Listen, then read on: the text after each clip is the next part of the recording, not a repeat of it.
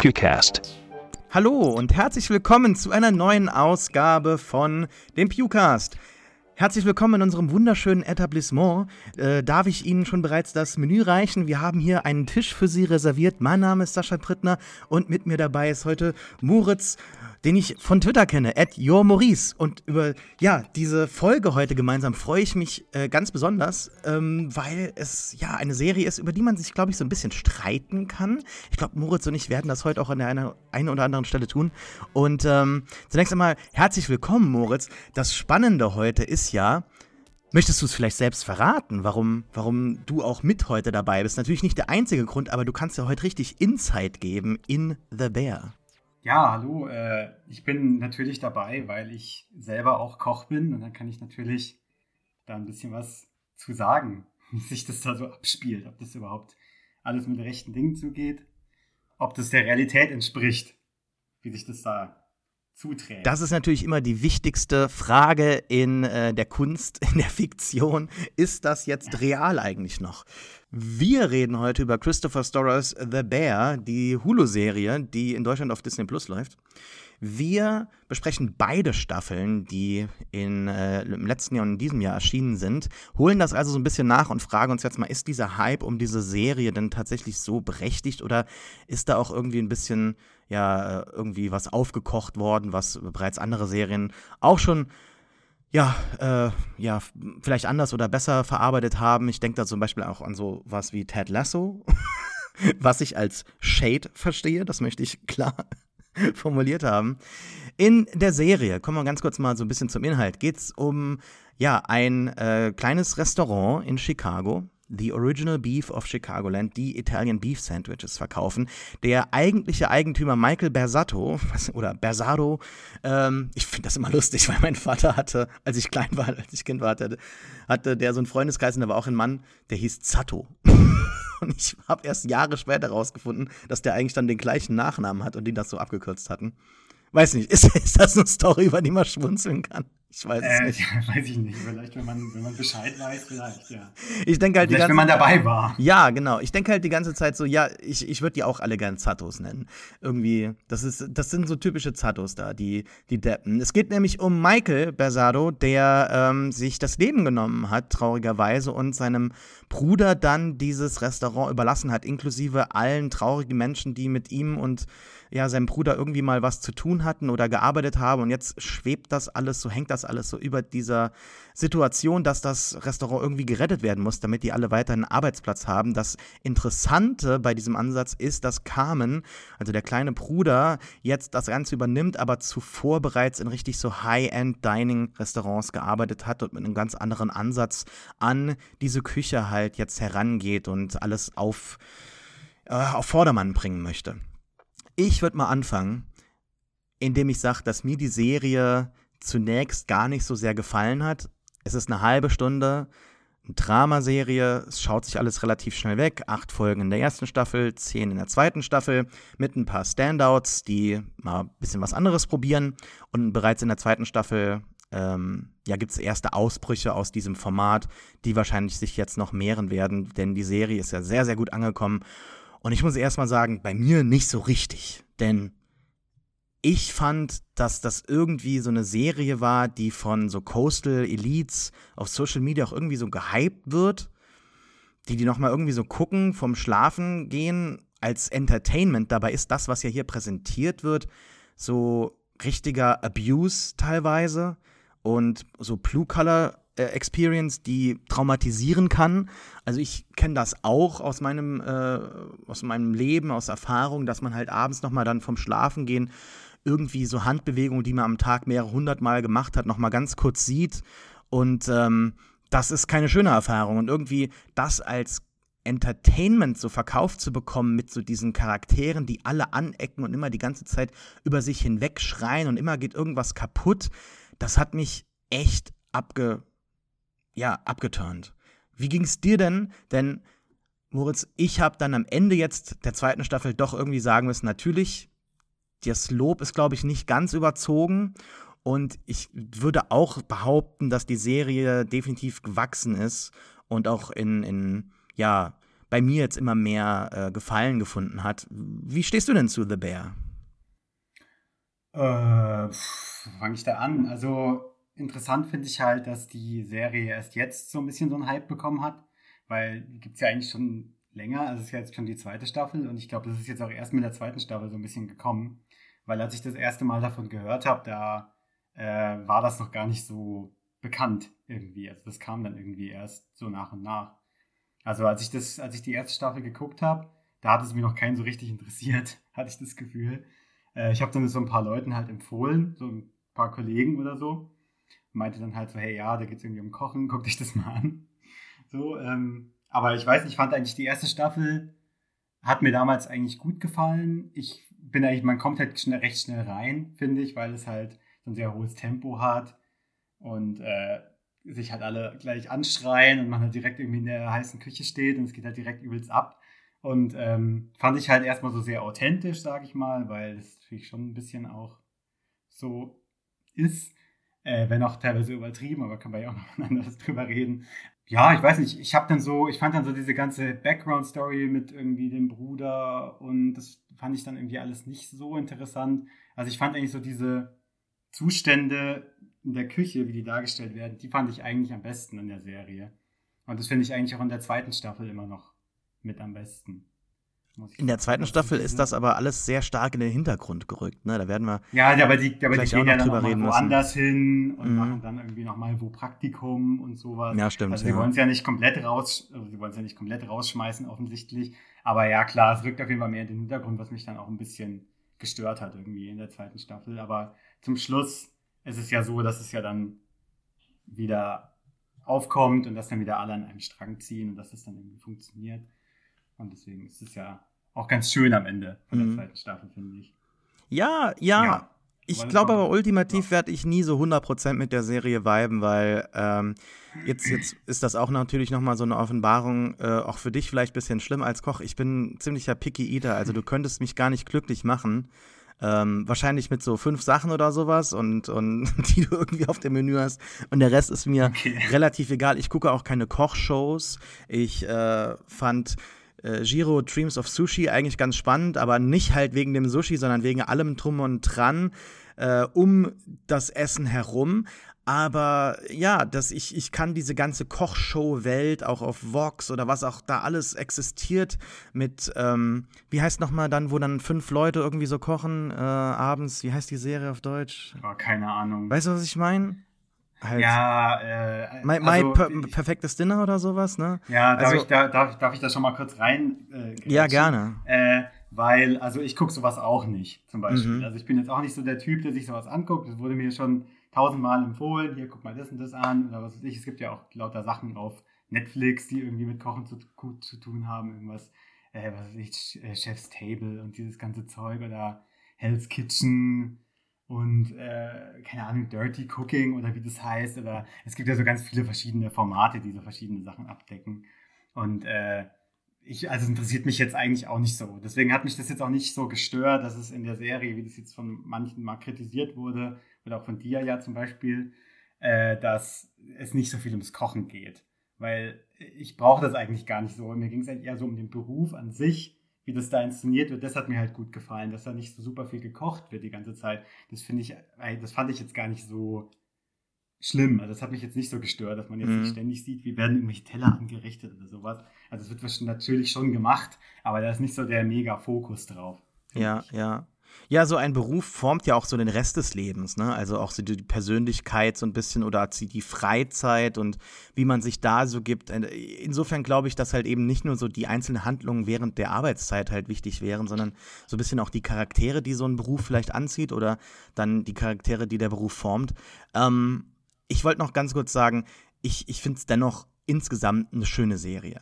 Und deshalb besprechen wir sie auch heute. Wenn ich jetzt irgendwie nichts zu sagen hätte zu einer Serie, die ich gesehen habe, dann würde ich es, also nichts Gutes zu sagen habe, dann würde ich es lassen. Nicht aus Prinzip, aber auch einfach, weil es immer viel Arbeit ist. Und ich glaube, dass The Bear doch dennoch besprochen werden muss. Du hast es eben erwähnt, die erste Staffel war so ein Underground-Hit in diversen Listen am Ende des Jahres von Leuten, denen man vertrauen darf. Und, ich glaube schon, ja. Ja. Und jetzt ist es halt echt so ein größeres Ding geworden, das halt auf Twitter und anderen Social-Media-Plattformen auch durch Jeremy Allen Whites sehr traurige Augen und große Muskeln und tolle Haare irgendwie so vollends angekommen ist. Und sein tolles T-Shirt. Und seine tolle T-Shirts, klar. Ist ja auch der Renner gewesen. Hast du schon eins? Wir müssten nee, ich habe tatsächlich noch keins, aber ich habe auf jeden Fall gelesen, dass es ja anscheinend der Fashion-Renner ist. Wir müssten auf jeden Fall jetzt hier Videopodcast machen, um das vollends irgendwie zu genießen. Nee, ich glaube einfach, ich komme da nicht so 100% an, so ein bisschen. Und ich finde es aber dennoch schön, dass halt in jeder Folge irgendwie was kaputt geht. Also es ist eigentlich relativ auch schmerzfrei, wie da mit den Figuren umgegangen wird.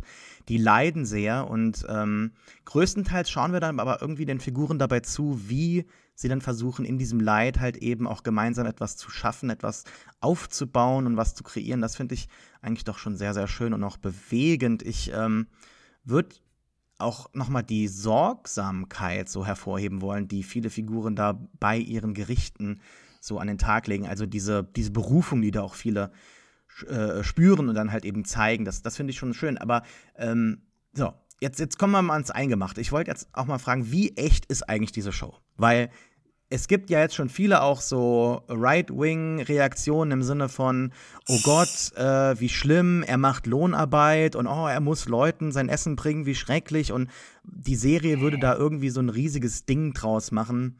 Du hast es auch mitbekommen, ne? So, und, nee, habe ich tatsächlich gar nicht. Also ich krieg nur irgendwelche Memes mit und sowas. Ja, das ist ja auch im Prinzip so ein Meme, eine politische Debatte darum habe ich überhaupt nicht mitbekommen. Aber also ist das so, dass man durchaus so eine gewisse Job-Anxiety am Morgen hat? Weil und wie akkurat oder accurate, wie genau ist der Beruf per se? Weil ich als Lehrer finde es immer schrecklich, wenn Lehrer in Szenen auftauchen in Filmen. Also es gibt eigentlich fast keine gute Lehrerszene. Wahrscheinlich wird da auch kein gutes Haar oftmals dran gelassen, weil es gibt auch viele schlechte Lehrer und viele der Menschen, die halt später kreativ werden, hatten vielleicht auch gar nicht so eine gute Schulkarriere gehabt, wer weiß. Oder so viel Spaß in diesem System Schule und hatten sich da vielleicht auch eingeengt gefühlt und haben dann halt eben auch nur irgendwie die Szene eingebaut, weil sie halt anders jetzt das Kernthema des Films oder der Serie nicht anders einführen können. Und dann gibt es halt irgendwie so einen Lehrervortrag oder eben so ein Plenargespräch zwischen Schüler und Lehrern, wo dann halt eben alles in der Interaktion stattfindet. Aber da wird ja nie mal irgendwie offener Unterricht gewagt oder irgendwie eine Methode gezeigt. Das ist oder eine größere Makromethode, was ja doch schon irgendwie so den hauptsächlichen Alltag in der Schule bei gutem oder besserem Unterricht bestimmen dürfte, könnte, sag ich mal so. Ich hatte aber auch andere Berufe bereits in meinem Leben gehabt, wo ich zum Beispiel auch Room Attendant mal war, also Raumpfleger in einem Hotel. Und dann kriegst du halt morgens so diese Liste und du weißt halt einfach, bis 3 Uhr musst du fertig sein. Und da sind halt 15 Räume drauf und du weißt, das eine ist noch der große Raum und da waren noch mehrere Leute drin, das kriegst du eh nicht fertig und am Ende muss es ja irgendwie dann doch wahrscheinlich jemand wieder helfen kommen und also da kriegst du schon morgens irgendwie so Bauchweh schon. Und findest du, dass die Show das Kochleben so irgendwie den Leuten doch schon realistisch näher bringt oder hast du dann auch manchmal so den Zeigefinger erhoben und hast gesagt, also so geht's nicht, Leute, das ist gar nicht so, wie es im wahren Leben ist? Chef Reacts. Ja, genau. The Bear, ja, auf jeden Fall. Ich finde es irgendwie immer interessant, dass du immer so über so Lehrer in Filmen, weil ich weiß irgendwie gar nicht so viel über Lehrer in Filmen. Also ich glaube, würde noch gar nicht so viele einfallen, ehrlich gesagt. Das ist jetzt nicht so der Beruf, der jetzt mal. Naja, du hast ja so zwei unterschiedliche. Also außer halt in irgendwelchen Coming-of-Age-Filmen oder so, wo die halt im Klassenzimmer sitzen. Naja, ich denke dann immer so ein bisschen an entweder Dead Poet Society, was halt eben so das hab ich gar nicht gesehen. Super plus Non-Ultra ist, so hey, der Lehrer als Superheld und dann halt eben zum Beispiel in Starship Troopers, der Lehrer, der dich ins Militär zieht, der mit dir erstmal erzählt jetzt, warum der Faschismus eigentlich die ideale Lösung für die Bugs ist. Ja. Klar. Nee, also ich finde so bei The Bear, ich sag mal, viele Sachen sind schon ein bisschen übertrieben dargestellt, aber ich meine, klar, das ist natürlich auch zur Unterhaltung. Aber ich finde gerade so in der ersten Staffel so, dass man halt so merkt, okay, hier Kami hat halt so schon wirklich ein bisschen so ein Trauma halt irgendwie von diesem Kochen. Dass er wacht ja auch immer so schweißgebadet auf und räumt von irgendwelchen brennenden Pfannen oder was weiß ich was. Mhm. Und ich finde, das ist schon ganz gut teilweise dargestellt, weil man halt wirklich manchmal, wenn du als Koch arbeitest, es ist manchmal so es kann natürlich schon super stressig sein und du hast auch manchmal so eine Gleichförmigkeit, also dass du halt wirklich so wie in so einem Rausch die ganze Zeit das Gleiche machst. Also es kommt ja auch ganz oft vor, dass man halt zum Beispiel auch mal spülen muss, also dass du halt auch zum Beispiel richtig viel spülen musst.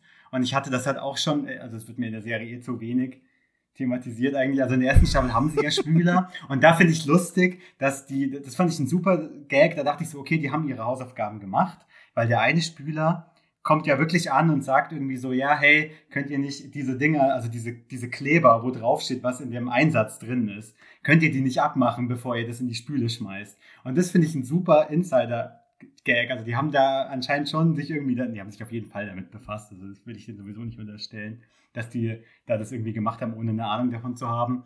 Aber das fand ich irgendwie interessant, weil ich dachte so, ja, das ist so was Typisches, worüber sich halt ein Spüler aufregt. Sie sind so, ja, mach diese Zettel ab und so Sachen. Das ist halt so, das finde ich super auf jeden Fall. Aber ich habe auch auf der Arbeit teilweise stundenlang nur gespült. Und es ist dann wirklich so gewesen, dass ich halt auch echt davon geträumt habe. Also ich habe wirklich davon geträumt, so, es kommt immer mehr zum Spülen und immer mehr und es wird nicht weniger und ich muss immer weiter spülen, immer weiter spülen. Das ist wirklich wie so ein Albtraum manchmal. Also ich finde, dass so dieser Kochberuf auch so zum Albtraum werden kann, finde ich, wird da schon ganz gut dargestellt eigentlich. Also in der zweiten Staffel natürlich weniger, da geht es dann wirklich mehr so um diese Berufung und dass dann halt alle sollen quasi als bestmöglichstes Team zusammenarbeiten und so.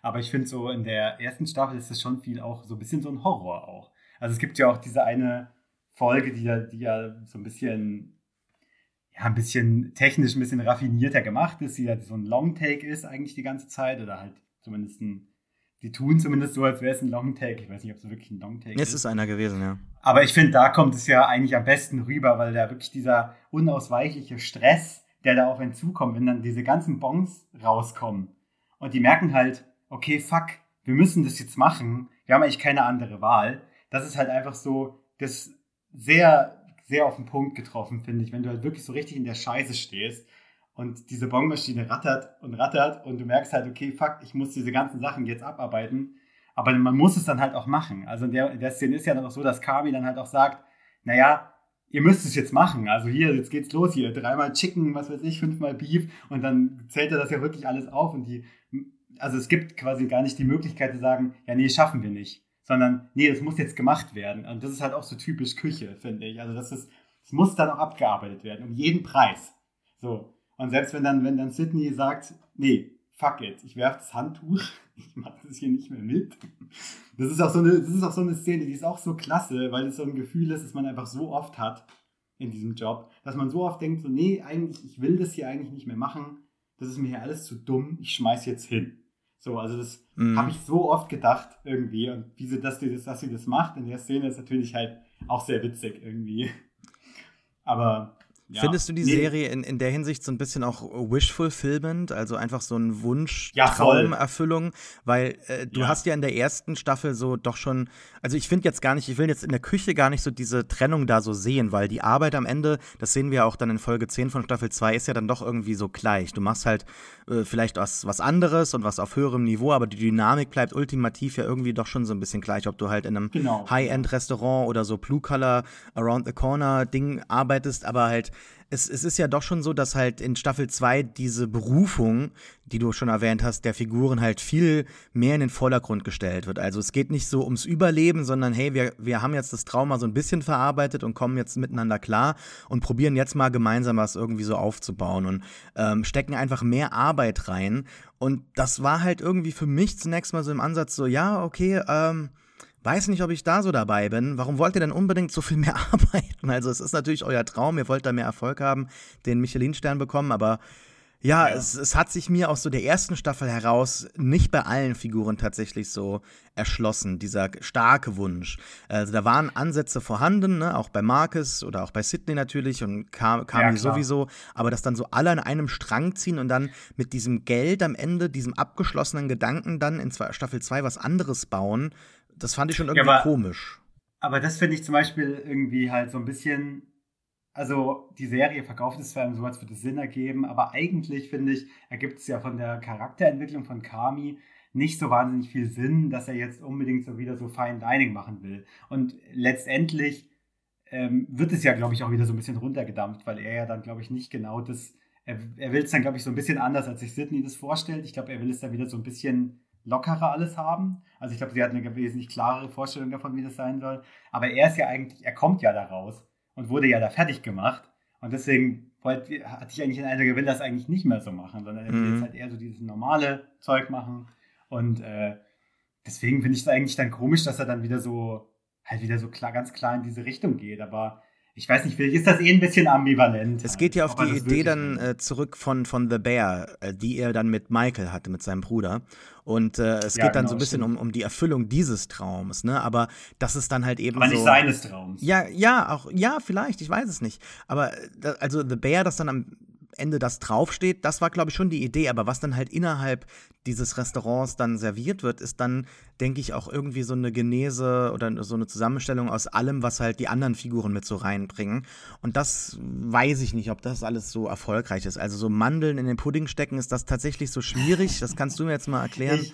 Ich kann dir ganz ehrlich sagen, also ich bin überhaupt kein Fan vom Fine Dining. Also in meinem Fall ist es überhaupt nicht. Ich würde auch in so einem Restaurant nicht arbeiten wollen.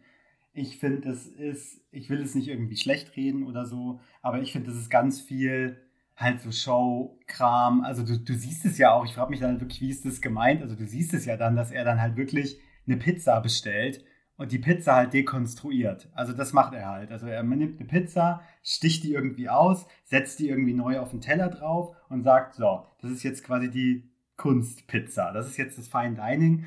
Und das ist halt immer so beim Fine Dining. Du nimmst irgendwas und dekonstruierst es halt. Du nimmst eine Karotte und machst daraus irgendwelche Perlen oder so und die machst du dann irgendwo drauf. Und ich finde es nicht so interessant. Ich habe öfter mit Leuten drüber geredet und es gibt Leute, also ich kenne Leute, die finden es ganz toll. Ich kenne auch Leute, die in sowas arbeiten. Aber ich koche lieber normal. Also ich brate mir meinen Brokkoli an, ich bin damit zufrieden. Ich brauche den nicht als Schaum oder als Dampf oder keine Ahnung. Also mir reicht es auch so. Also ich kann es generell nicht so nachvollziehen. Diese Szene mit der Zuckerwatte war in der Hinsicht wahrscheinlich doch schon instrumentell, ne? Vielleicht zu verstehen. Ja, aber so, kannst du das nachvollziehen, dass diese Figuren da so eine große Erfüllung im Job bekommen? Durch diese durch diese Acts of Service, weil da bin ich natürlich auch irgendwo so ein bisschen drin, ne? Also, dass halt eben man doch schon irgendwie so merkt, man kann jetzt in dem Leben eines anderen Menschen wirken oder dem halt helfen, irgendwas verbessern und das doch schon in so einem immediate One-on-One-Szenario. Also nicht, dass ich jetzt irgendwo am Band einen Teil von einem Auto baue und am Ende nie das fertige Auto irgendwie so sehe, in dem dann auch vielleicht ein Mann dann oder also jemand dann halt dort fährt. Das ist dann doch schon irgendwie eine schöne Erfahrung. Geht's dir genauso? Also hast du das dann auch so wie die Figuren erlebt in deinem Leben bisher? Oder ist das etwas, was eher so in den Hintergrund gerät? Also du meinst so, wenn man quasi was kocht und man schickt es dann raus und dann isst es irgendwer, aber man kriegt so die Reaktion nicht wirklich mit. Naja, kriegst du die Reaktion mit? So ein bisschen? Nee, eigentlich nicht. Also du kriegst ja, das ist ja der Witz, also du arbeitest im Restaurant, aber du siehst ja die Leute nicht. Mhm. Das ist ja das Komische eigentlich. Du schickst da halt den ganzen Tag Essen raus, aber du siehst ja nicht, wer isst es und du kriegst auch nicht so richtig Feedback, aber das kommt ja so ein bisschen auf den Laden an. Also es kommt immer so ein bisschen darauf an, wie wichtig ist es den Leuten, das Feedback zu hören, aber man hat halt in der Küche das Gefühl, dass es halt man ist halt eigentlich immer so on edge und man ist so gestresst und auch oft so genervt, dass es einen eigentlich nicht wirklich juckt. Also es ist dann immer so, manchmal kommt ein Kellner hinter und sagt dann so, ja, hat denen geschmeckt und man ist halt so, ja, okay. Und dann man gibt halt irgend so eine flapsige Antwort, so, ja, klar, wir kochen ja hier auch immer gut. Irgendwie sowas. Also es ist halt immer so, irgendwie juckt es einen nicht wirklich, ob die Leute das gut finden, aber das ist aber auch immer so, ich glaube, es ist jedem unterschiedlich wichtig. Also ich will natürlich schon, dass es den Leuten schmeckt und ich versuche auch irgendwie das so rauszuschicken, dass da jetzt nicht Beschwerden kommen. Aber ja, das ist, glaube ich, bei jedem unterschiedlich. Aber ich glaube, ich weiß, was du meinst. Also es ist ja, ich meine, die Servicekräfte kriegen das ja eigentlich mit. Die kriegen ja das meiste mit. Richtig, ja. Und deswegen ist es immer wichtig, dass man gute Servicekräfte hat, die das einem auch mitteilen. Die halt auch sagen, hey, den Leuten hat es geschmeckt oder den Leuten hat es nicht geschmeckt. Das ist ja auch wichtig, das zu sagen, wenn es einem zum Beispiel nicht geschmeckt hat. Aber das traut sich halt fast keiner, weil Köche damit nicht umgehen können. Ach so, weil die könntest du aus. damit umgehen? Würdest du es dir zumuten? Ich glaube, ich bin reflektiert genug, dass ich das kann, aber ich hatte auch schon Situationen, wo ich es nicht nachvollziehen konnte. Also manchmal sind es dann so komische Sachen, wo wo man sich denkt, so ja, du schickst ja zum Beispiel eine kalte Suppe raus, also die auch kalt sein soll, also zum Beispiel eine Melonensuppe oder sowas, wird ja nicht erhitzt, die wird halt kalt rausgeschickt und dann kommt die halt zurück und und dann sagt die Servicekraft, ja, die Suppe, die soll bitte warm gemacht werden, die Person will die warm und dann denkt man sich so, okay, ist halt eine kalte Suppe, macht man halt eigentlich nicht.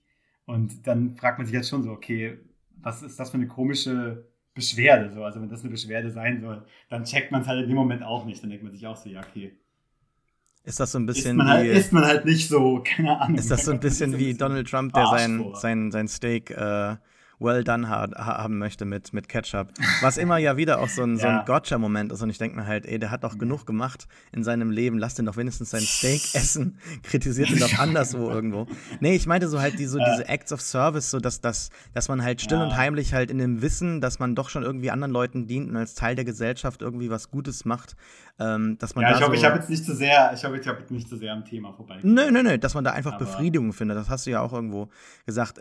Eine Sache, die auch noch so in dieser ganzen Industrie hier während den beiden Staffeln im Hintergrund schwebt, so manchmal auch Erwähnung findet, ist die Corona-Pandemie, die natürlich auch so ein bisschen die Fragilität der ganzen Industrie so offengelegt hat und selbst sehr gute Restaurants, die hier auch immer wieder hier in der zweiten Staffel so vorgeführt werden, machen dann im Laufe der Geschichte zu, was, denke ich, auch so das wahre Leben auch reflektiert. Ist das immer noch so ein Thema, dass das Corona präsent ist?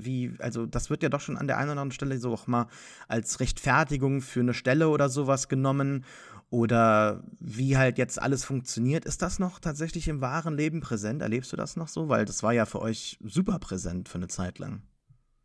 Ja, ich war ja deswegen auch zum Beispiel richtig lange in Kurzarbeit und so, aber da haben wir ja dann quasi gar nicht mehr gekocht. Also dann wurden wir halt woanders eingeteilt. Also in der Zeit habe ich dann halt wirklich auch die Flure gewischt oder so ein Quatsch. Also dass man halt irgendwas noch macht. Aber ich kann nur sagen, dass es halt jetzt kein Thema mehr ist. Ich habe nicht den Eindruck, dass es jetzt noch irgendwen interessiert. Aber ich finde es interessant, dass es bei The Bear so oft Erwähnung findet irgendwie. Also gerade dann in der zweiten Staffel, wenn dann irgendwie Sydney nochmal so durch die Stadt geht und dann guckt sie so traurig auf irgendwelche Restaurants, die halt dicht gemacht haben und so. Und ich verstehe dann nicht so ganz, ob das jetzt ist, weil Gastro irgendwie nicht mehr so ein Thing ist oder ob es wegen Corona ist. Das habe ich ja irgendwie auch nicht so ganz verstanden. Weil ich dachte so, ja gut, das ist ja jetzt eigentlich mehr oder weniger erstmal erledigt für die Gastro. Also ich glaube, jetzt macht ja jetzt gerade keiner zu wegen Covid. Oder?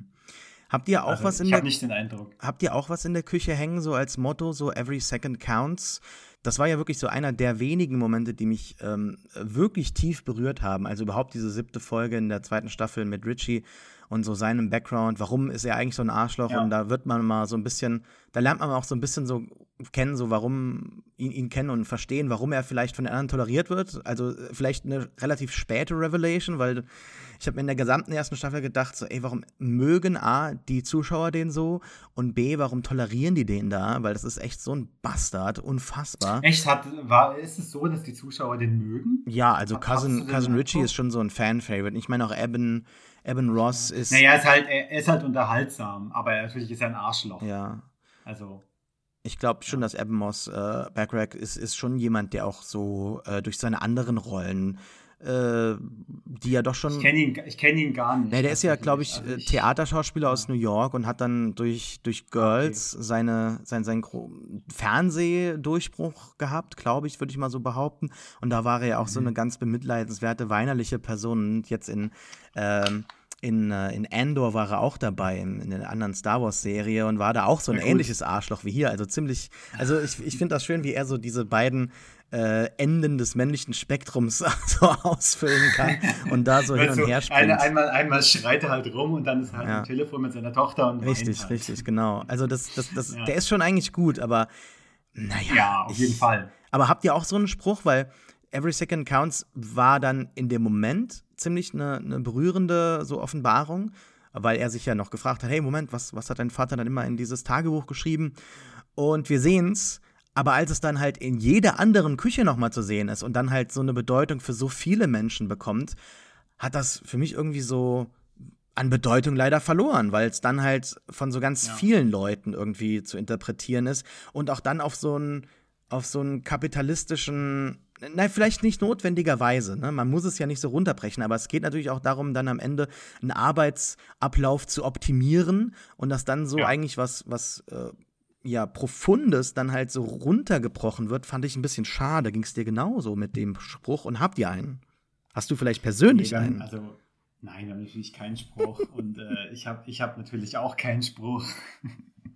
Aber ja, das ist scheint ja was zu sein, was in der Serie öfter passiert, dass irgendwelche Sachen dann doch so komisch verallgemeinert werden. Also das fand ich auch zum Beispiel mit dem, dass sich alle immer Chef nennen. Das ist ja so am Anfang, wird das ja so angefangen. Also Kami macht das ja und dann ist ja irgendwie Sydney, fragt dann ja, hey, wieso machst du das? Und dann sagt er ja so, ja, das ist so ein Sign of Respect und so. Und dann ist es ja aber irgendwann so, dass das halt überall gemacht wird. Also dann ist es auf einmal in jedem Restaurant. Und man denkt sich so, ich dachte, das wäre so ein Kami-Ding. Wieso machen das jetzt alle? Also, keine Ahnung. Das wurde ja genauso dann auch überall angewendet. Und dadurch, finde ich, hat es auch seine Wirkung verloren. Also dadurch, dass es halt dann jeder so sagt, ist es halt dann, ich weiß nicht, weniger kraftvoll oder so. Ja. Weißt du, wie ich meine? Ja, total. Weil ich fand so, am Anfang fand ich es halt interessant, dass er das auch so begründet hat und so, aber dann wird halt in jedem Restaurant so geredet und dachte ich so, ja gut, das ist dann, anscheinend reden ja alle so. Ja, es geht scheinbar auf irgendeinen so berühmten Koch nichts mehr zurück, Besonderes. der das angefangen hat in seinem Restaurant als Zeichen von Respekt so Anrede, damit jeder sich gleich irgendwie so fühlt. Ja, in bei The Menu zum Beispiel ist das ja auch so. Da sagen die auch immer, yes, Chef. Ach ja, richtig, ja, genau. Da ist es genauso, ja. Den habe ich schon vergessen. Das war tatsächlich dann, also dieser Cheeseburger am Ende war dann auch die perfekte Metapher für den Film, weil du halt so, Fastfood hast. Ne? Es schmeckt wunderbar im Moment und danach ist es vergessen. Ja. Du hast eigentlich schon wieder Hunger auf den nächsten Film. Das bin einfach ich. Das bin ich in Bezug auf Fine Dining einfach. Ja, genau, geht mir genauso. Wir müssen noch so ein bisschen jetzt mal langsam auch über die Machart der Serie sprechen, weil ein Grund, warum sie so gut ankommt, ist, denke ich, auch der Schnitt und die Kameraarbeit. Fangen wir mal vielleicht bei dem Schnitt an, der ja so variiert. Entweder haben wir halt so, du hast es eben schon angesprochen, richtig lange Longtakes, ne? Lange Longtakes, doppelt gemoppelt, aber es passt ja auch irgendwie, ne? Wir haben ja ganze Episoden, die in Warner sind, Episode 7, Staffel 1, ich glaube 17 Minuten am Stück und da wird ja die Küche doch schon irgendwie so ein echter greifbarer Raum tatsächlich. Und wir hatten ja auch schon in anderen Serien öfter mal so eindrucksvolle Warner, zum Beispiel True Detective hat ja auch sowas gemacht oder auch Always Sunny und da wird halt auch oftmals so was verschoben oder was hinzugebaut und hier hat man wirklich das Gefühl gehabt, da ist alles schon real und es wird noch realer dadurch, dass man es einfach laufen lässt und es steigert sich alles, bis dann halt am Ende dann tatsächlich kommt da Blut? Ist das der Moment, wo er am Ende Ja. Ne? Sydney sticht Richie in den Arsch.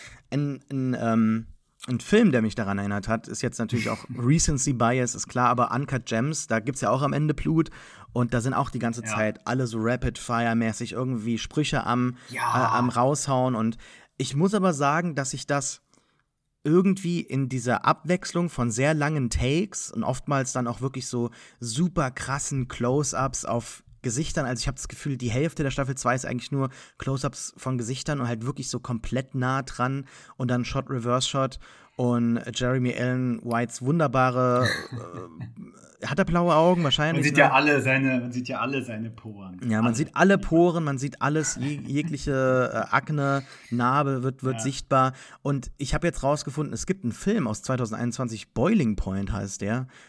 Den will ich auch noch sehen. Der das Gleiche macht. Also es ist gar nicht so was Neues. Und auch die Cuts, also diese Quick Cuts nacheinander von irgendwelchen Bildern von Essen oder auch manchmal irgendwie so der Geschichte Chicagos als Intro für die Folge, so stimmungsaufbauend. Und dann gibt es manchmal schöne Mash-Cuts. Eine Sequenz, die mir tatsächlich gut gefallen hat, ist, wo Sydney die Inspiration sucht und man tatsächlich so versucht, diesen kreativen Prozess der Inspiration visuell umzusetzen. Also da sieht man auch Fotos von ihr als Kind, wie sie da alles so nach und nach zusammensetzt, was dann am Ende auf dem Menü kommen soll, wie da die Bilder kommen. Das war, finde ich, auch inklusive der Mashcuts eine sehr erfolgreiche Sequenz. Ansonsten vermisse ich da wirklich auch manchmal so diese erfinderischen Kamerawinkel. Ich weiß jetzt gar nicht, ob du Breaking Bad geschaut hast, aber das ist ja Das ist ja Hab einfach ich Breaking Bad geschaut habe, also bitte. Ja, okay, aber das ist ja so die Königsdisziplin des Ganzen, ja? So die Ja, erfinderischen. aber Breaking Bad ist auch wirklich, wirklich sehr, Natürlich sehr hängt man da filmisch. jetzt die Messlatte sehr hoch. Aber wenn man sich halt schon so irgendwie in die Arena begibt, dann soll man natürlich auch irgendwie, keine Ahnung, zum Gunfight nicht mit einem Knife kommen, ja? Also, oder du musst halt als Koch deine Messer vorher Im gut Chefsen halt. genutzt haben. Nee, es ist. Also, ja, ich finde eigentlich die Serie inszenatorisch schon ziemlich gut. Also ich finde, die ist sehr filmisch. Ja, man hat jetzt nicht so die krassen Kameraspielereien, aber ich finde so durch den Schnitt und so ist es schon sehr effektiv gemacht. Und die haben auch teilweise sehr kreative Ideen eigentlich, fand ich. Also gerade das, was du schon beschrieben hast, wo sie sich das halt quasi vorstellt, weil es das natürlich auch sehr gut abbildet. Wenn man halt zum Beispiel was kocht, hat man ja vielleicht irgendwas im Kopf und dann wird es halt auch so visuell dargestellt und das fand ich eigentlich auch eine schöne Idee. Und ich fand aber, also mit den Close-Ups, ich finde das zum Beispiel, mir ist aufgefallen, ich kann auch sein, dass ich mich irre, aber mir ist es aufgefallen, dass es eigentlich fast nur in den Szenen mit Carmi und Claire Bär Ja. das ist besonders krass. Also da ist wirklich immer so übelst nah dran, aber auch so die ganze Zeit. Klar, damit man halt diese Nähe und so spürt, finde ich okay an sich. Es ist jetzt eigentlich nicht die ganze Zeit so. Mir ist aufgefallen, dass zum Beispiel in der ersten Staffel ist es ja meistens recht hektisch, also es wird sich zumindest bemüht, es recht hektisch zu inszenieren in der Küche. Aber es gibt dann ja immer diese Momente der Ruhe, die dann meistens so diese Raucherpausen sind, was ich eine coole Idee finde, weil das halt in der Realität auch so ist. Also man hat halt auch wirklich so, man macht und macht und dann ist halt so, okay, jetzt haben wir kurz Zeit, wir gehen 5 Minuten raus, dann geht man 5 Minuten raus, geht halt irgendwie rauchen oder auch nicht, also ich rauche nicht, aber gibt ja Leute, die rauchen und ja, dann da unterhält man sich da meistens über irgendwas oder auch nicht manchmal. Also da führt man natürlich nicht so tiefe Gespräche wie die da, aber ich fand das so als Idee irgendwie cool, dass sich halt quasi diese Momente der Ruhe immer in diesen kurzen Pausen so entfalten in der ersten Staffel. Das fand ich eigentlich eine ganz coole Idee. Also ich fand es auch eine coole Idee und ich fand es auch erfrischend, aber wenn man es dann halt irgendwie so 50 Mal macht im Laufe von einer Staffel oder 2 Staffeln, dann ist es hatte auch teilweise seine Längen. Das hatte seine Längen und auch, ich habe mich oftmals gefragt, sind denn die Szenen auch improvisiert? Weil ganz oft hatte ich so das Gefühl, okay, ich habe jetzt verstanden, was ihr mir sagen wolltet, warum geht das noch so lange weiter? Also wo kommt der Cut? Und den Eindruck hat man manchmal, ja. Das liegt auch, glaube ich, so ein bisschen so Mumblecore-mäßig ist. Das liegt auch so, glaube ich, an Christopher Storer, der ja so ein Erstlingswerk hier hat, als Executive Producer und als Showrunner und Regisseur und Headwriter. Und ich glaube, dass solchen Leuten manchmal dann natürlich auch so ein bisschen vielleicht so die Erfahrung fehlt in dem Prozess mit den Schauspielern, da so den Cut zu finden tatsächlich, auch mal einfach Cut zu rufen und vielleicht manchmal zu kollaborativ ist, also halt zu sehr dann sagt, ja, let's try it, guys, so lasst uns mal rausfinden, wie weit jetzt das Ganze geht und ja, macht einfach mal euren Take und so und wir werden dann schon rausfinden, was wir am Ende im Schneideraum halt davon benutzen werden und wie wir es einsetzen werden. Und dazu gibt es halt auch so wiederholende Gimmicks, wie zum Beispiel diese Sirene im Hintergrund. Da hatten wir dann das auch mal so ein bisschen gespiegelt bei dem Klopfen bei der Wand, die dann später umfällt. Also halt immer so eine Steigerung zu irgendwie so einem Punkt, so die Emotionen steigern sich. Und dann natürlich müssen wir dann, wenn wir über sowas reden, über diese große Reveal-Folge 6 sprechen in der 2. Staffel, die voll gefüllt mit Cameos ist. Sarah Paulson kommt dabei, John Mulaney, Bob Odenkirk ist mit dabei, natürlich die Mutter nochmal, Halloween, Jamie Lee Curtis. Genau, ja. Ja, das ist natürlich krass, dass man Jamie Lee Curtis da auch sich rangeholt hat. Ja, und Oliver Platt und so. Und Gillian Jacobs. Natürlich. Genau, richtig, darf man nicht vergessen. Die ich sehr gerne mag. Großer Community-Fan wahrscheinlich, ha? Ja, früher, ja. Aber sie spielt ja zum Beispiel auch zum Beispiel in Love mit. Und Love mochte ich auch sehr gerne. Ich finde das ich habe halt Community seit 100 Jahren nicht mehr gesehen. Also ich kann das wirklich ganz schwer beurteilen, ob das wirklich so gut ist, aber ich fand es früher sehr gut. Ja. Man ist ja natürlich auch so ein bisschen ein anderer Mensch geworden, ne? Und wer weiß, ob man das heute nicht vielleicht auch teilweise cringe finden würde oder wie stark da manche Sachen dann doch irgendwie wie Milch gealtert sind. Also Ja, ich würde da auch sagen, ich glaube, so die ersten 3 Staffeln, für die kann man irgendwie so ein bisschen die Hand ins Feuer legen.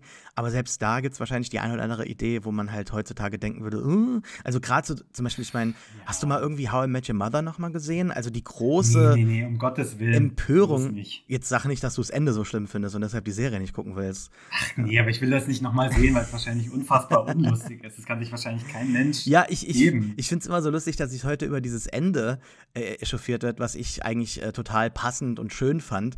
Da steckt auch irgendwo so ein Podcast in diesem Kommentar drin. Aber dass halt zum Beispiel so eine Figur wie Barney Stinson komplett so memory-wiped ist, über die keiner mehr redet und auch, glaube ich, keiner mehr reden will, weil nach so MeToo und allem wahrscheinlich das alles irgendwo in der Versenkung besser bleibt, ja. Ja, allen ist es unangenehm, dass sie den mal cool fanden. Also ich fand so in der Reveal-Folge Episode 6, ja, mir ist es auch peinlich, dass ich wahrscheinlich hier noch irgendwo den Pro-Code in meinem Regal stehen habe. Ja, Übrigens ein Geschenk, habe ich mir nicht selber gekauft, aber halt auch das sagt natürlich was aus.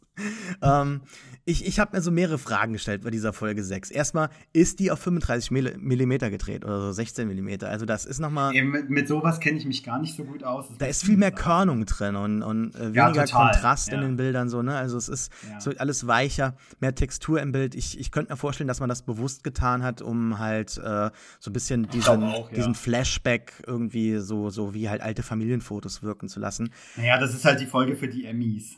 Ich denke schon, ne? Also, aber ob sich das hält, die ist erst tatsächlich nächstes Jahr wählbar. Und ob sich dann so lange sowas hält, also deshalb hauen ja auch HBO und alle anderen Prestige-Sender immer ihre Sachen so im Mai, April raus, damit halt kurz bevor dann halt die Wahlzettel rausgehen, alles noch relativ frisch in Erinnerung ist. Aber ja, wahrscheinlich wird Jamie Lee Curtis da irgendwie noch was bekommen. Vielleicht auch für wahrscheinlich eher Folge 10, wo sie viel, viel nahbarer ist, finde ich, als in Folge 6. Da ist es alles zu überhöht für mich.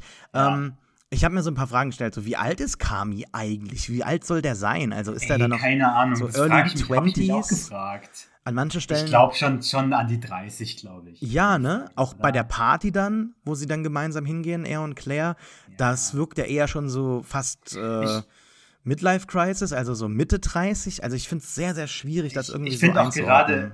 Ich finde gerade in dieser Folge, in dieser Reveal-Folge, da wirkt er auch wirklich so, er wirkt ja immer so ein bisschen wie ein total Kind. Aus dem Rahmen auch gefallen. Also er wirkt ja immer so, auch so total humorlos. Also er ist ja auch so ein unfassbar humorloser Charakter. Also ich finde, er macht ja auch fast nie Witze oder so. Also er ist ja immer so todesernst. Also man fragt sich ja immer so, ey, nimm's doch einfach mal ein bisschen locker so. Da kommt dann Richie und ich weiß nicht, wer noch dabei ist in der Szene, der von John Mulaney gespielt wird, glaube ich.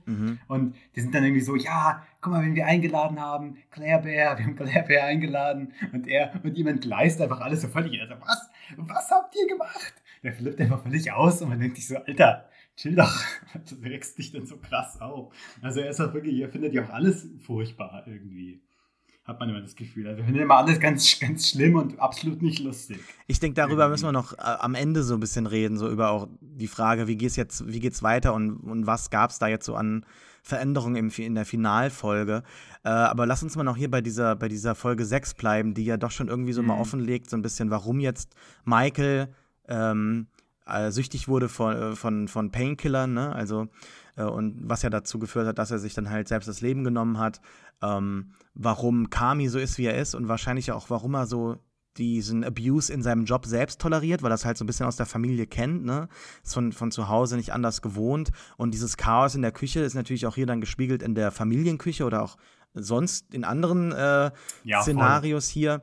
Also ich finde das schon sehr, sehr gut. Also es ist natürlich irgendwie sehr spät, finde ich.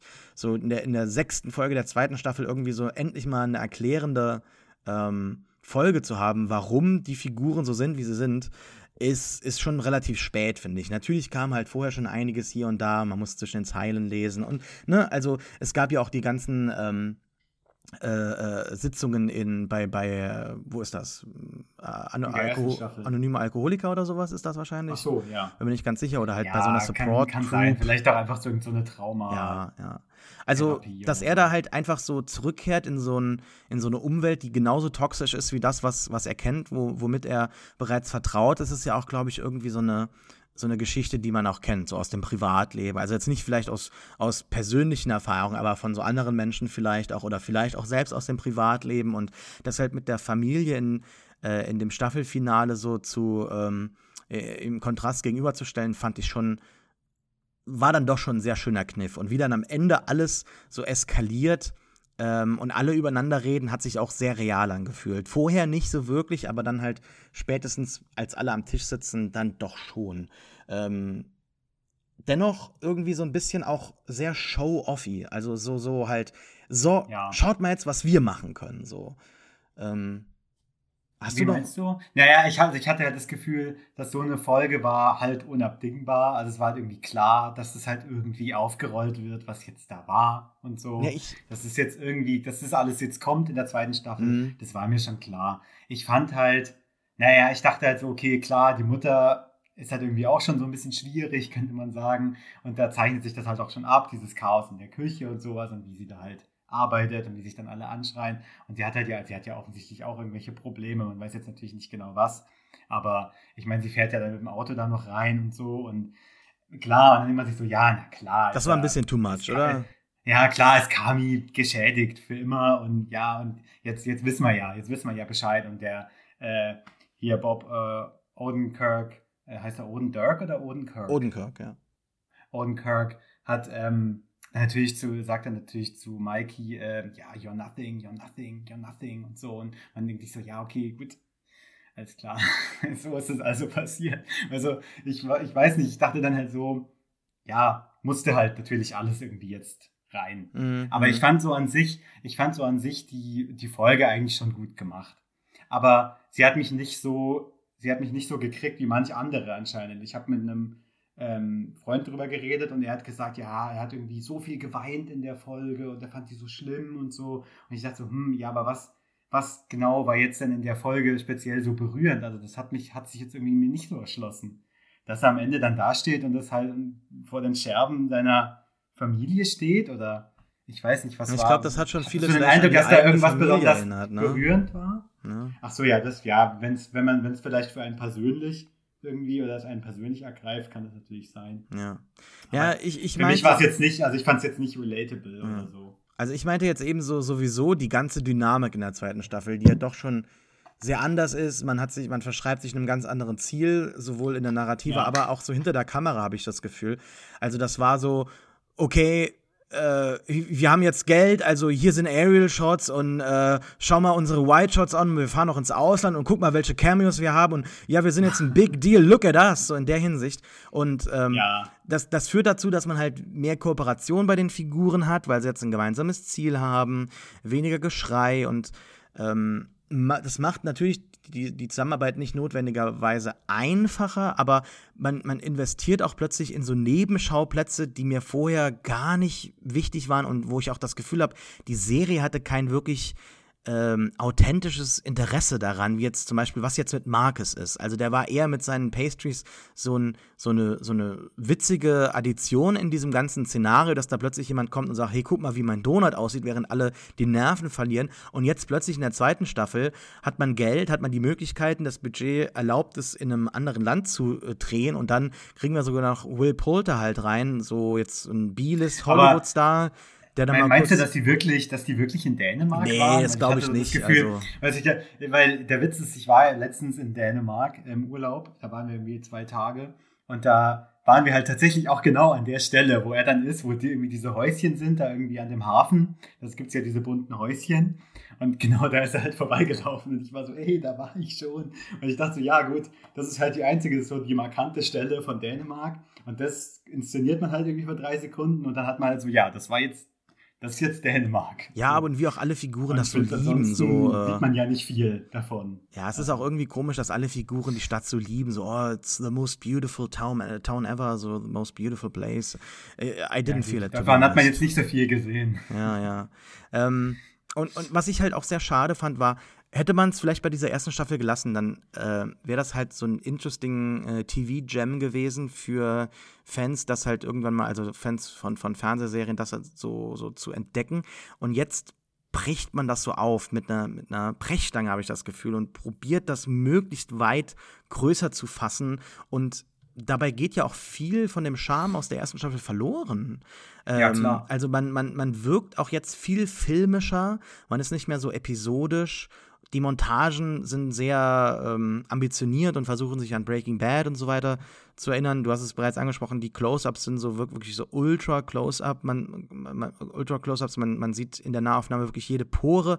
Und gleichzeitig versucht man halt so einige Missstände aus der ersten Staffel narrativ so auszubessern mit so Ted Lasso Arbeitseinstellungen, so Work-Life-Balance, gucken wir ein bisschen Ja, so. das musst du mir mal erklären mit Ted Lasso, weil das kapiere ich überhaupt nicht, weil ich habe das nicht gesehen. Ich habe es auch nicht gesehen. Ich habe die erste Folge oder so gesehen und ansonsten kenne ich nur Ausschnitte von Twitter, wo mir aber schon immer klar wurde, okay, es ist besser, wenn ich das nicht gucke.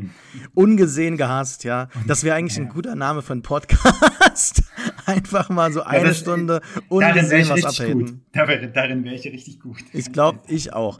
Nee, aber halt, ich brauche das ja nicht zu gucken, um zu wissen, dass es mir nicht gefällt. Wie gesagt, die ersten Folgen habe ich, glaube ich, geschaut. Und die erste Staffel ist auch besser, aber was da am Ende auch in Staffel 3 so rauskommt, überhaupt so diese ganze, hey, wir müssen nur soft und nett sein zueinander. Ich meine, okay, ja, wissen wir alle.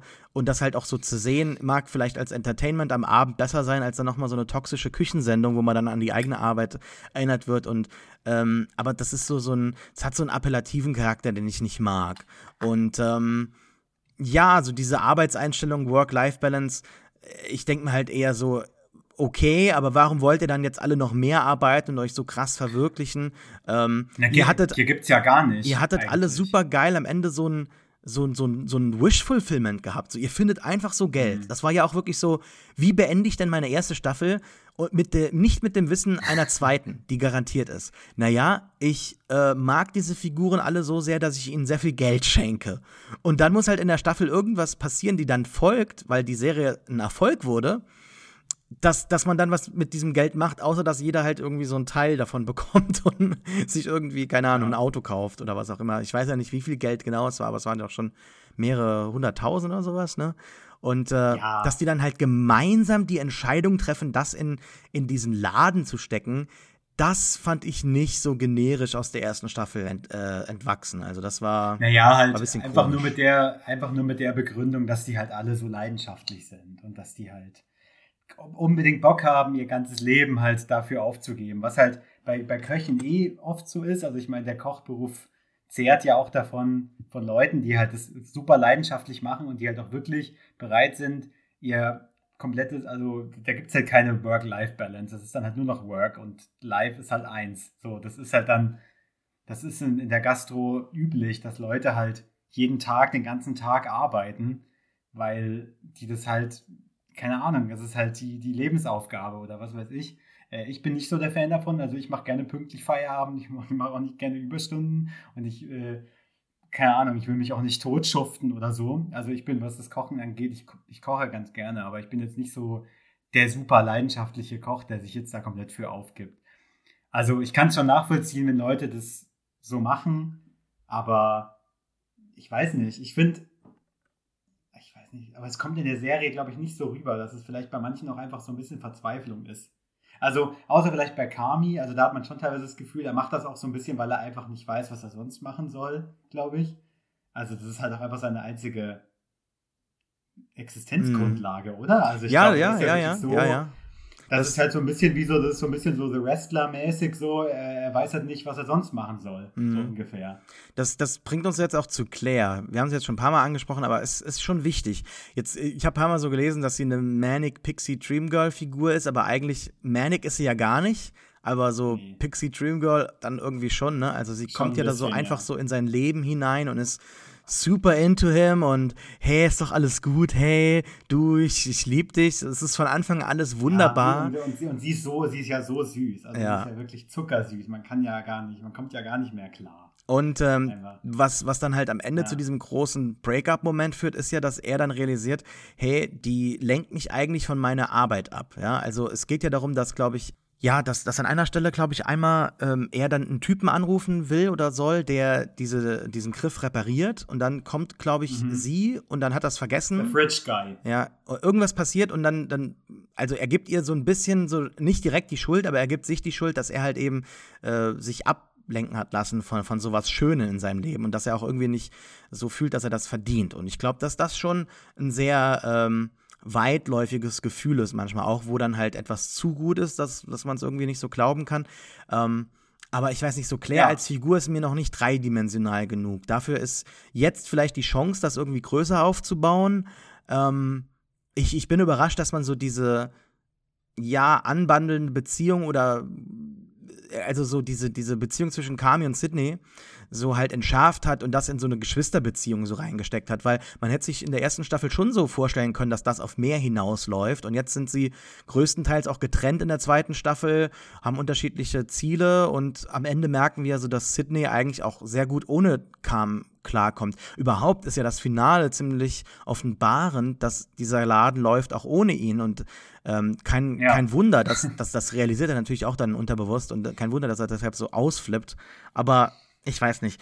Sydney ist mehr so in das Restaurant verliebt oder die Idee des Restaurants als in Carm. Und hat dich das irgendwie gestört oder findest du es mal auch einfach refreshing, dass man sagt, okay, man muss ja jetzt keine Liebesbeziehung haben, da bringen wir lieber jemand anderes rein, der das irgendwie so aus der Bahn dann wirft? Naja, es ist ja so ein bisschen, keine Ahnung. Also man fragt sich ja teilweise, was ist jetzt irgendwie mit Sydney und Carmy, aber es ist ja schon eigentlich nur so eine Freundschaft oder halt so eine Zusammenarbeit. Also ich glaube, mehr ist da auch nicht und ich finde, die Serie wirkt auch jetzt nicht so, als wäre das irgendwie was anderes. Aber ich finde das eigentlich schon refreshing, dass es in der Art so funktioniert. Ich finde es, ich weiß nicht, theoretisch auch refreshing, dass Claire halt irgendwie so lieb ist und nicht so wirklich ein Problem ist. Also sie ist halt eigentlich so super supportive und so und sie ist jetzt nicht offensichtlich ein Störfaktor. Also er ist ja der sie zum Störfaktor macht, weil er das halt irgendwie nicht akzeptieren kann. Was ich auch einen guten Gedanken finde, ich finde, das ist eine kluge Idee, dieses ist authentisch, Ganze so, genau, dieses Ganze so, du kannst das einfach nur nicht zulassen, du kannst halt kein Glück in dein Leben zulassen. Und das stimmt ja auch irgendwie. Und das finde ich eigentlich eine gute Idee, dass es so drin ist. Aber klar, ich finde auch Claire als Charakter ist natürlich schon sehr weich gezeichnet. Also der ist nicht viel. Ich finde auch, die Szenen mit ihr sind manchmal so sehr verwirrend. Es gibt da so einen Moment, wo sie zu dieser Party gehen und Carm wirft einfach so eine so eine Zigarette, wo er vielleicht einmal dran gezogen hat, weg. Das ist ja nicht das einzige Mal, dass das in der Serie damit man ganz kurz sieht, okay, er war in einem Rauchen oder sowas, also er wirft da nicht irgendwie jetzt einen Kaugummi weg oder so. Also, ich weiß nicht. Ich frage mich auch manchmal, wann geht denn der mal zum Friseur? Also, ich sage das jetzt nicht aus Neid oder so. Das ist halt einfach sein Style. Ich meine, ihm wächst einfach alles über den Kopf, genauso wie seine Frisur.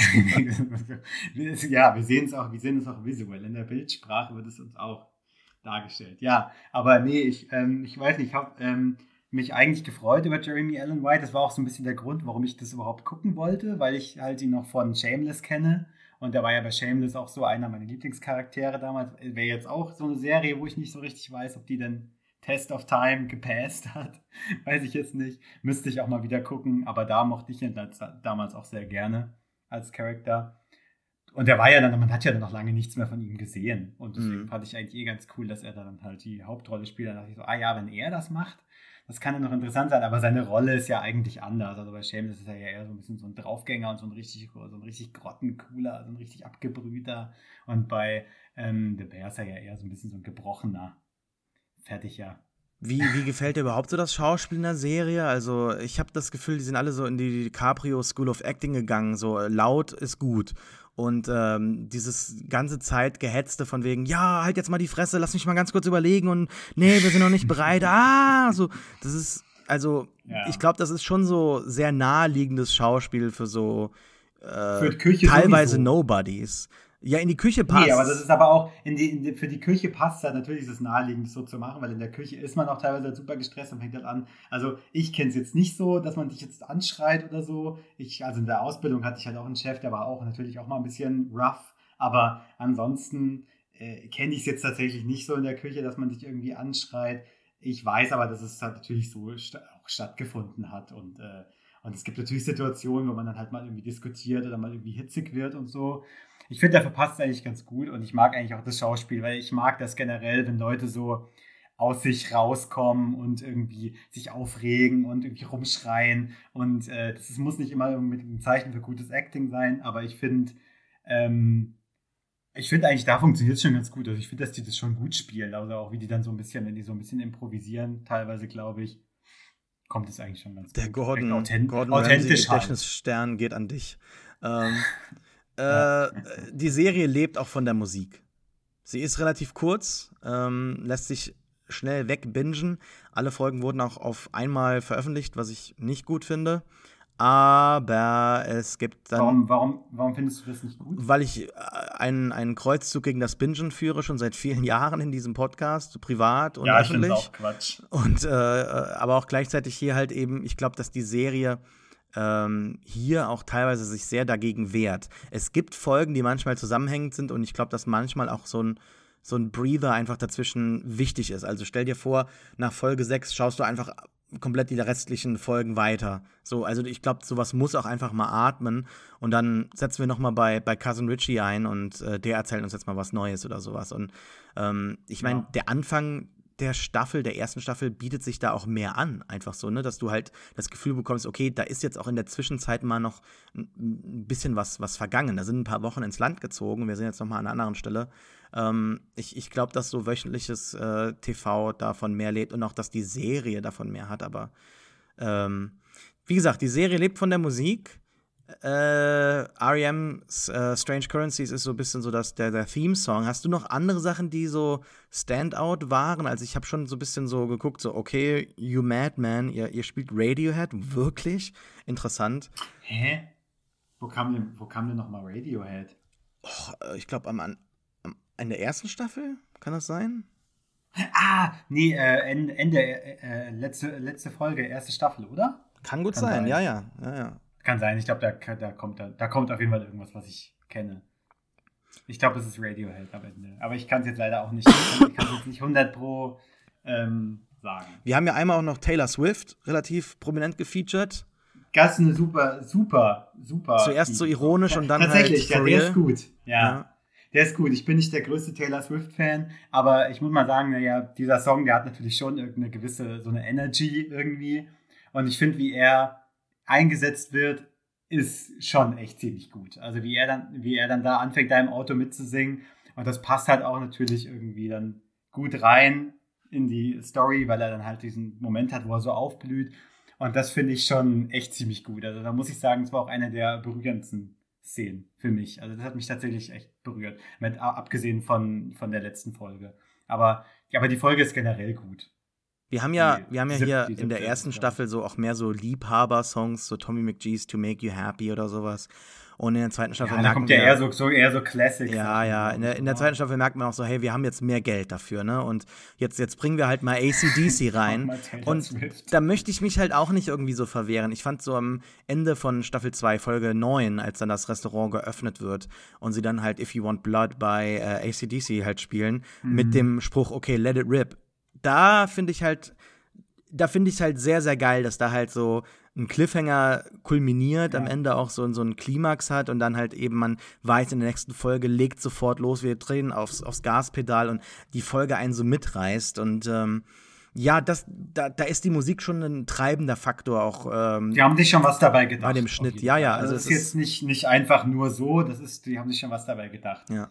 Also das haben sie schon gut gemacht. Aber ansonsten, ja klar, ich meine, immer wenn Refused kommt, New Noise, ist natürlich, da weiß man jetzt ist Party angesagt. Jetzt schreien sich gleich alle an. Die zweite Staffel hat 2 Folgen mehr. Fandest du, dass das ein lohnenswertes Unterfangen war, das zu ergänzen? Weil ich fand Folge 8 und 9 sehr so outgespaced. Also das Restaurant ist ja so in der finalen Eröffnungsphase, man bereitet alles vor, man muss noch manche Tests bestehen. Hätte man das alles so in der Breite erzählen müssen, habe ich mir da mal aufgeschrieben und mich auch gefragt, weil da bleibt am Ende nicht mehr so viel übrig, auch weil sehr viel Fokus auf das davor und das danach liegt, die eigentliche Eröffnung. Ich finde es irgendwie dann doch, es zieht sich ein bisschen auch. Hast du es auch so nachempfunden oder kannst du es nachempfinden oder nicht? Es ist eigentlich komisch, weil ich finde, gleichzeitig zieht sich's, aber gleichzeitig denkt man auch die ganze Zeit, okay, irgendwie nur so wenig Zeit. Also, das ist irgendwie komisch, weil man sieht ja die ganze Zeit dann so eine Einblendung irgendwie, ja, 6 weeks to open oder was weiß ich. Und man denkt sich so, hä, okay, also wie haben die denn das jetzt alles so schnell gemacht?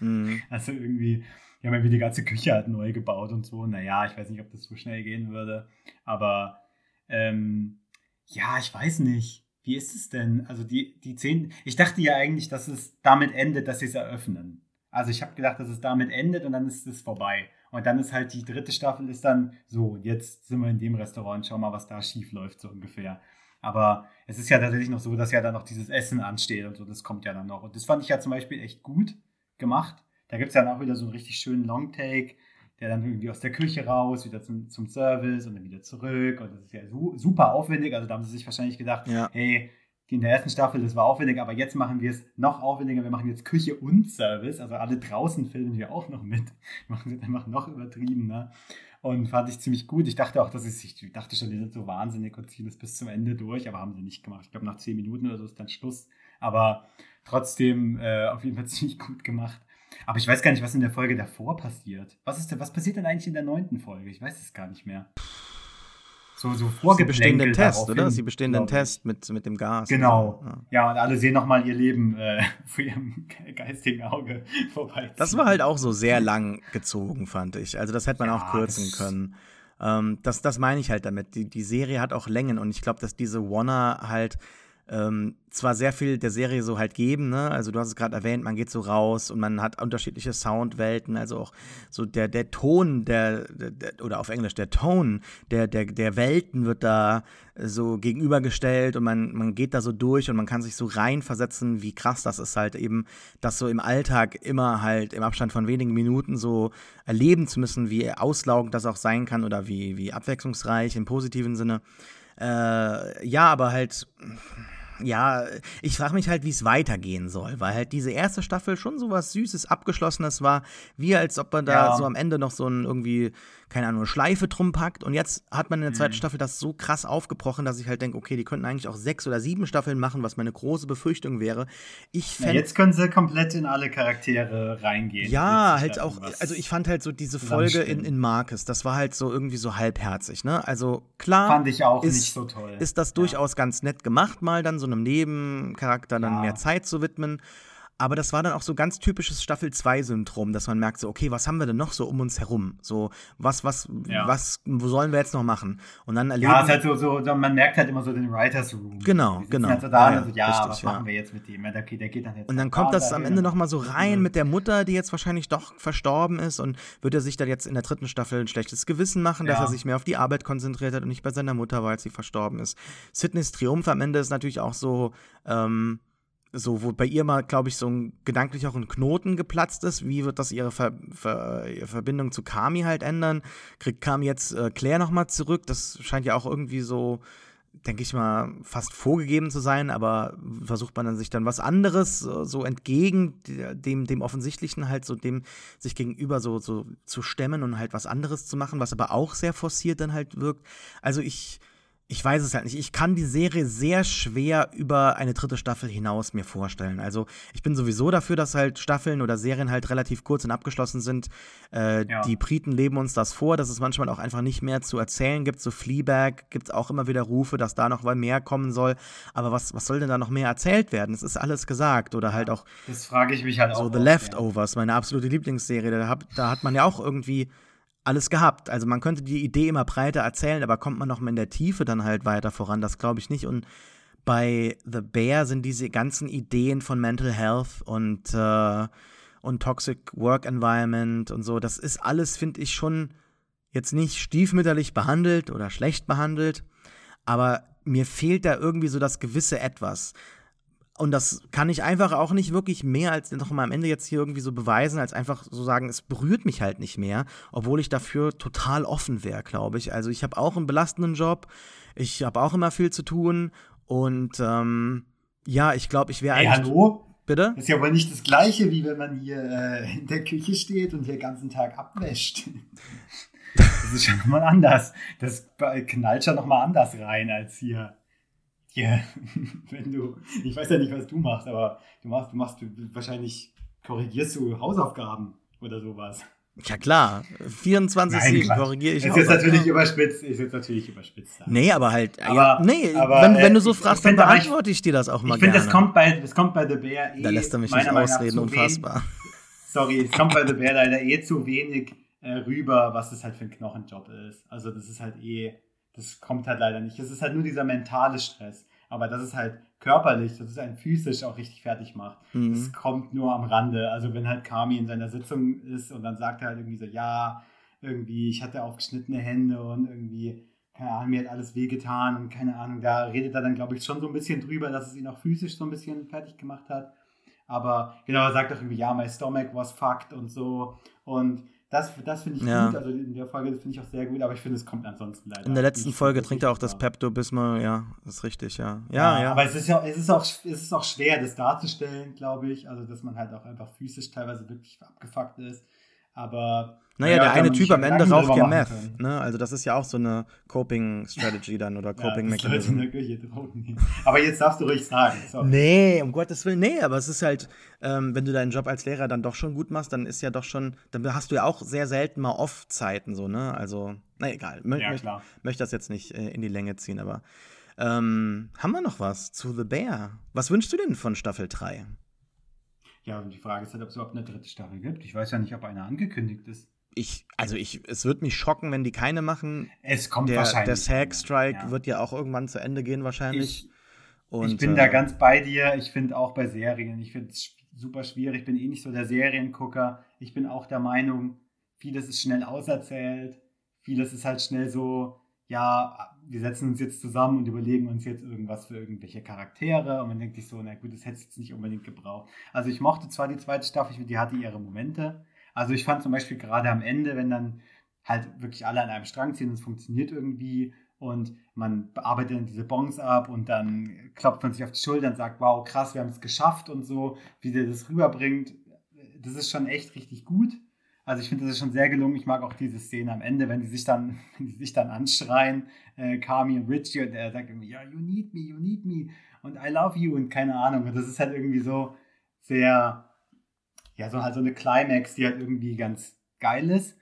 Aber ich finde, ich bräuchte es jetzt nicht unbedingt jetzt noch 10 Staffeln mit diesen Charakteren zu verbringen, weil ich finde, das ist halt immer, ja, irgendwann ist es halt immer GZSZ, oder nicht? Ich weiß nicht. Ja, Diminishing Returns auf jeden Fall, ja. Ja, es sind ja dann immer die gleichen Sachen, die man halt schon kennt. Es rutscht halt immer irgendwie in irgendwelche privaten Sachen ab, wo man sich halt denkt, ja gut, was ist jetzt mit ihm und seiner Mutter? Ich weiß nicht, es juckt mich jetzt auch nicht so, ehrlich gesagt, weil ich finde, es wirkt halt immer so dran gepappt, irgendwie. Weißt du? Ja.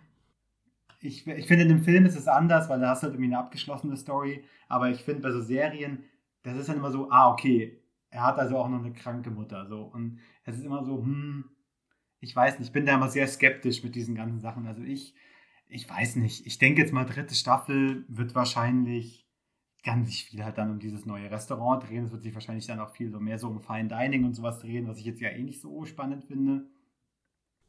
Ja, keine Ahnung. Ja. Verrät die Show da nicht vielleicht auch so eine der zentralen Ideen? Also auch Chicago so als Handlungsort.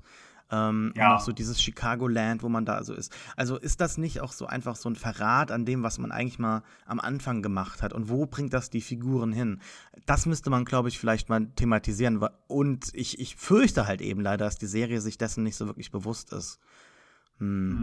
Ja, mal schauen. Ja, wir werden sehen. Also vielleicht als Fazit dennoch, also ich habe ja doch schon viel gemeckert heute, also das schaut sich schon sehr gut weg alles, ne? Das sieht sehr gut aus, das ist sehr schön geschnitten und ich weiß jetzt auch nicht, wie positiv oder negativ ich geklungen habe. Ich fand es generell, also ich finde sie schon gut und ich finde zum Beispiel, ich muss auch nochmal das Shoutout geben, ich finde es gut, dass es eine Serie darüber gibt, weil ich finde, das ist jetzt nicht so das Mega-Thema. Ich finde auch, ganz ehrlich, Kochfilme oder Filme übers Kochen, über diesen Beruf, mau. Also ich finde, da sieht es ganz, ganz mau aus.